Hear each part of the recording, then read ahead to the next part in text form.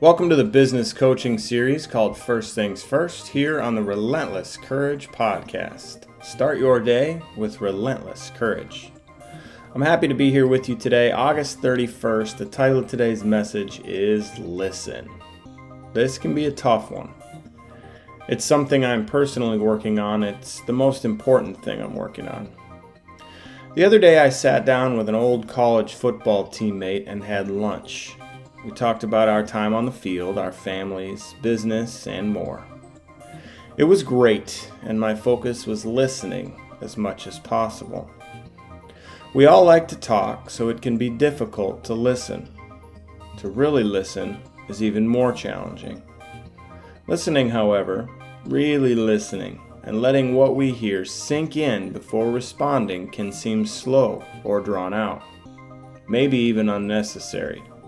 It's not. I heard Chuck Swindoll say one time that we should wait 3 full seconds before responding just to give ourselves time to listen and be thoughtful in our response.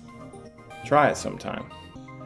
You'll probably get a funny look from the person you're listening to, but you'll also truly hear what they have to say, and your response will probably mean more.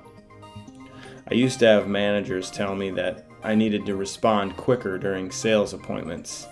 Unfortunately, I listened to them and sped up many of my sales meetings, costing me money and my potential clients the opportunity to improve their fitness.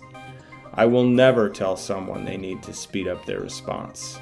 Maybe they're just listening. Listen.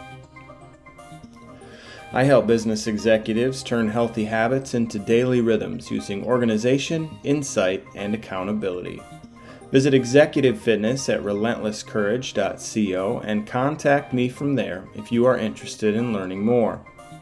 Thanks for joining me on the podcast today. I hope you have a great day, and I look forward to talking to you tomorrow.